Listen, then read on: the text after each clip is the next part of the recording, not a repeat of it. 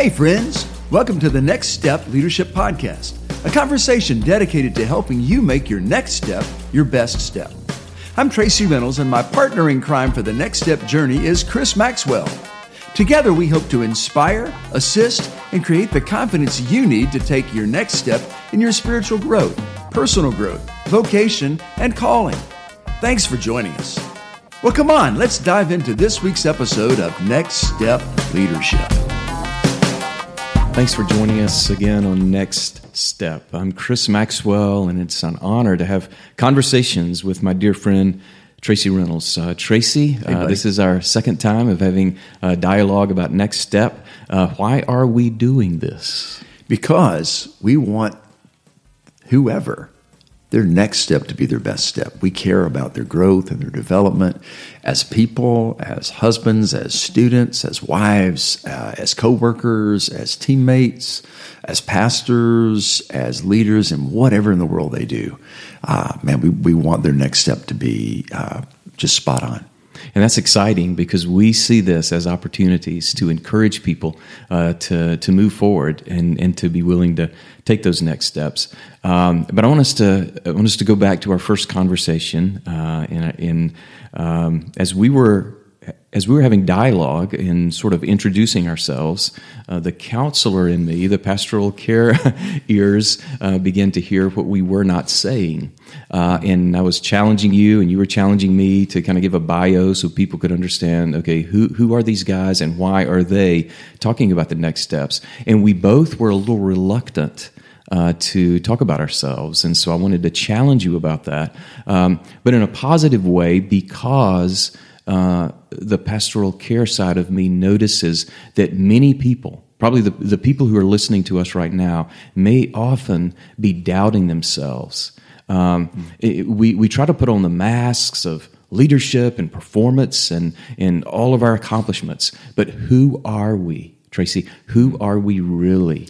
Yeah. Who are we really? That's a heavy question, and we need to understand the importance of knowing ourselves before we try to lead anyone else to take the next steps. Yeah, when we were talking about the theme for this being first step, the first step is knowing myself, and not only knowing, Chris, but accepting at some level, accepting that. But I think as evidence of the fact that here we are at our age, a few decades over past where we used to be, right? That we still have difficulty. It was hard to say things about myself. And I don't think that's a fake humility. I think we all struggle with that, but because I don't want to be somebody I'm not. I guess part of my struggle is I don't want to I'm not a faux podcaster. I'm a novice, man. I don't even know what I'm doing. But I just feel like we have an opportunity to globally speak to that individual. And so I guess, if I'm starting with who am I? Well, we tend to think about who we are by what we do, don't we? Yeah. The roles that I play. I'm a husband, I'm a leader, I'm a pastor, I'm a blah, blah, blah, musician, all those things. You said I'm a writer. But no, first and essentially, man, I'm a child of God. Mm-hmm. When God made you, when He made me, when He made anybody, God didn't go, oops. He said, uh-oh, He didn't do that. The scripture says Psalm 139 says that we're fearfully and wonderfully made. That we weren't made on accident. We were made on purpose. And somehow just embracing that and believing that. Sometimes it's easier for me to believe that about Chris Maxwell than it is for me to believe that about Tracy Reynolds. Oh, yeah. And think of the conversations that you and I have, and there are times when you'll speak or you'll lead a session, or I'll hear you play music, and afterwards I'll make eye contact with you. I'm looking at you face to face, and I'll say, Tracy, that was good. And it's like immediately you change the subject, and let's be willing to not pursue applause, no, but let's be willing to accept the nod and the smile and the yes. Because I believe that people who are listening to us right now have struggled and may still be struggling to accept the acceptance of our Creator. I mean, I read the book of Genesis, and I'm like, God has created this earth, and He's created humans in His own image. And how does He respond to that? Oh, He's like, it is good. This is good. And so many people refuse to look in the mirror. Or we try to wear, we're living in this season of wearing masks because of COVID, and we're wearing so many other masks, these masks of accomplishment and achievement, instead of taking off the mask and saying, I am made in the image of God. Wow. Not pride, but just this humble heart of He is calling someone like me. Tracy, this church that I'm helping now as an interim pastor, I'm going through a series of sermons on prayers, biblical prayers, and that's a hot topic for me. Is conversations with God, and it has gone a different direction than I originally thought it would go, because most of the texts that I've been using up to this point have been just listening in on God's comments to people, and God saying, it is good. God making that statement. God looking for Adam and Eve who were hiding from God instead of pursuing God and saying, help, we've messed up, we need your help. And God is saying, where are you hiding? Where are you hiding? And then God choosing someone like Moses. And Moses is like, it can't be me, God. I stutter. I'm not going to be able to do this. I can't accomplish. Those are the people we're speaking to right now. And we want those people to hear, not us saying it, we want them to hear their Creator saying, you are the one that will now change the world. You will bring people out of captivity and into freedom. You will build a different kind of ark now. You're building an ark that is a place for people to be loved and accepted in this world. You are called by me, your Creator, to change this world. And I believe in you and the work I will do through you. I think that's what He's saying to us, Tracy. Wow. Yeah, I'm thinking too about, it was in the book of John, 1 John, John being the disciple, he described himself as a disciple Jesus loved, but not the exclusion of the others, but he was definitely close to Jesus. And he said, if we walk in the light, we have fellowship one with another, and the blood of Jesus purifies us or cleanses us from all sin. We're more like cockroaches. You turn on the lights, and those little bugs, they scamper away to the darkness. Instead of something you said before, man, instead of running to the light, instead of saying, hey, we need help. And so, but here's the deal. Later on that same verse, he says, if we confess our sin, if we agree with God that what our condition, if we just start with where we are, my youth pastor used to say, listen, God loves us so much that he loves us just the way we are, but He doesn't let us stay there. Yeah. He loves us through that to become something. So if I confess, I agree, He's going to help us. So, man, realizing this is where I am. It's kind of like the sign, when you go to an amusement park. I look for the day when I can go to an amusement park, right? Mm-hmm. And the big sign, it says, or if you go to the mall, and there's this, or go to the mall again, right? And there's this sign that says, you are here. And you got to know where you are to know where you're going to go next. Mm-hmm. So got to start with, man. So why am I afraid to tell you who I am? Yeah.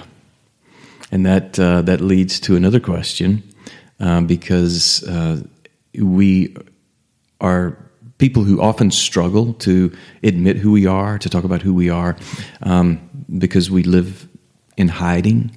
We want to be known and accepted and loved and applauded, but deep inside we want to be hidden, and we're afraid to be noticed because we have this fear of failure. And Tracy, we carry pains from our past. Actually, those pains from our past carry us, and they hold us back. So one question to ask is, what is the luggage that we are carrying? What is that luggage? I'm reminded of this story, and I don't talk a lot about this, but Henry Aaron died just a few days ago, and Hank Aaron was my absolute hero growing up. I guess I always had this idea that maybe one day I could be a professional baseball player. And like you said, I'm identified as a musician, not an athlete. But I would go play ball in the backyard, and I prided myself in being able to hit the ball a long way and to throw a ball pretty hard. And I just always wanted to do that. And I never missed a Braves game. I listened to a little transistor radio every night to hear, and it was always about what my dad would say, Hanky Baby, Hanky Baby, what he's doing. And I always had such a dear respect for him. But I tried out for a little league team. And, I think there were 16 of us, and they could only keep 15, so we had to cut one person. Well, after 2 weeks of practice and all that good kind of stuff, man, my dream came crashing to a ground because I got cut. I was the one player out of 16 that got cut, and I never did that again. I never did that again. And I think part of that, you think about, well, gosh, that was a failure. Does that mean? And with all things athletic, I feel like I've always been a slow learner, and I would, I piddled with golf and that kind of thing. It was good that I didn't aspire to be an NBA player because I don't have the capacity to be that and get comfortable in my skin. But I remember taking a golf lesson one time, and the guy says, "How often do you play?" And I said, "Well, about once a year." And he says, "Well, let me show you a way that you can hit the ball straight, kinda, most of the time if you only play once a year." And I said, "That sounds like a good deal." Because he was saying, listen, if that's who you are, then just live within who you are. One more example. I always wanted to be that guy who could sing really high. So that's a tenor, by the way. So it just seemed like all the girls went after the guy with the high voice. That was the sexy rock star guy. So I remember I took this song, and it was a great song, and it was really, really high. And I worked on it. I went to my office, and I worked on it. And all I got was hoarse. And I couldn't hit those notes any better after an hour. So I remember getting mad and taking that CD and took it down. And that was back when we had CDs, right? So I took it to my friend Terry's office, and I threw it at him and said, "There, you sing it." And you know what? That's a silly story, but that was a breakthrough for me, Chris. I quit that day trying to be a tenor and realized that I'm a baritone with a decent falsetto or high range, a fake voice. I'm a better baritone. I'll never be a tenor.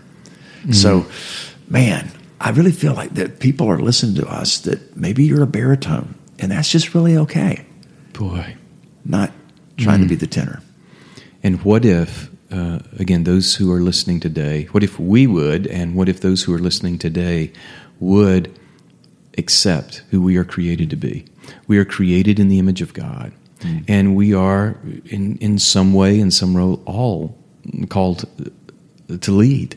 We are called to serve. We're called to lead with servant hearts.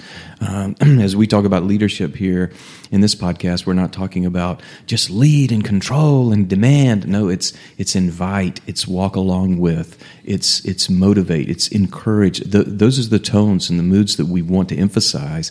But we have to start with this, reminding each person, you are important. Tracy, you were talking about baseball, and you and I are both big baseball fans, and we're also music fans. And one of my favorite musicians, Bob Bennett, wrote a song about, as a child, it's called A Song About Baseball. And he was just so honest about he could not play baseball well. But if that was all his life value and worth was based upon, then it would not be successful. But he sings this great song about having an earthly father who did not look down on him because of his lack of baseball talent. And I love this line in the song, "None of it matters after the game. My father would find me and call out my name." We believe, Pastor Tracy, we believe that we have a heavenly Father like that. Yeah. Okay. He is inviting all of us. I mean, he's paid the price has been paid, and now he's calling us. Are we willing to be a part of his team? Well, if so, he's saying, let's enjoy this game of life, and I am giving you the assignment. Okay, Moses, I'm giving you the assignment. You can stutter us there, but I will be the one changing the world. Noah, you don't even know about rain and anything, but build it and they will come. I am calling every one of you to make a difference. But Tracy, we have to emphasize this before we end today's podcast. We are not called to do this alone. That's good. We are not called to live as people who are trying to lead in isolation. The next steps are to be taken in the plural with others walking alongside of us. Yeah. when I was a student pastor, I remember there would be some times when students would come in my office and they would shamefully talk about something that they would done, and they couldn't even look in the eye. And it was so painful. I remember sometimes I would actually walk over and take their chin in my hand and just raise it up gently and say, look at me. And I remember hearing somebody say once, that there's nothing you could ever do to make me love you more. There's nothing you could ever do to make me love you less. I mean, somebody, I think it was Josh McDowell, said years ago that Jesus loves us, period. Yeah. He doesn't love us if or love us because. He just loves us, period. Yeah, put a period there at the. That's good stuff. The concluding scripture for me is that there's therefore now, right now, no condemnation for those who are in Christ Jesus. Because through Christ Jesus, the law of the Spirit of life has set us free from the law of sin and death. And there's no need for shame. God doesn't condemn us. Therefore, I shouldn't condemn me. Yeah, that's so good. Tracy, thank you. Well, as you think about the next step that you are to take as you're listening to us today, remember what we're saying to you, that you are important. Deal with some of the steps you've taken in the past. Deal with them with forgiveness. Be healed by some of the hurts those steps have brought into your life. But do not give up. Do not quit. Do not feel like you are of no value. Realize that you are important and you are a key person to have people beside you walking along with you as you take the next step. Tracy and I want to make your next step your best step. Thank you for joining us. Thanks for joining us on Next Step Leadership, the weekly conversation dedicated to your personal growth and leadership development. Chris and I are so glad you dropped in. Chris Maxwell is the author of 10 books, including Pause with Jesus, Underwater, A Slow and Sudden God, and his latest book of poetry, Embracing Now. Visit his website at chrismaxwell.me. Follow us on Twitter at CMaxMan or CTracyMeadows. Our featured music is by Casual Americans. Follow them on Instagram at Casual Americans. New music coming very soon. We release Next Steps Leadership each Thursday, so join us again next week on the Next Step Journey, a conversation dedicated to helping you make your next step your best step.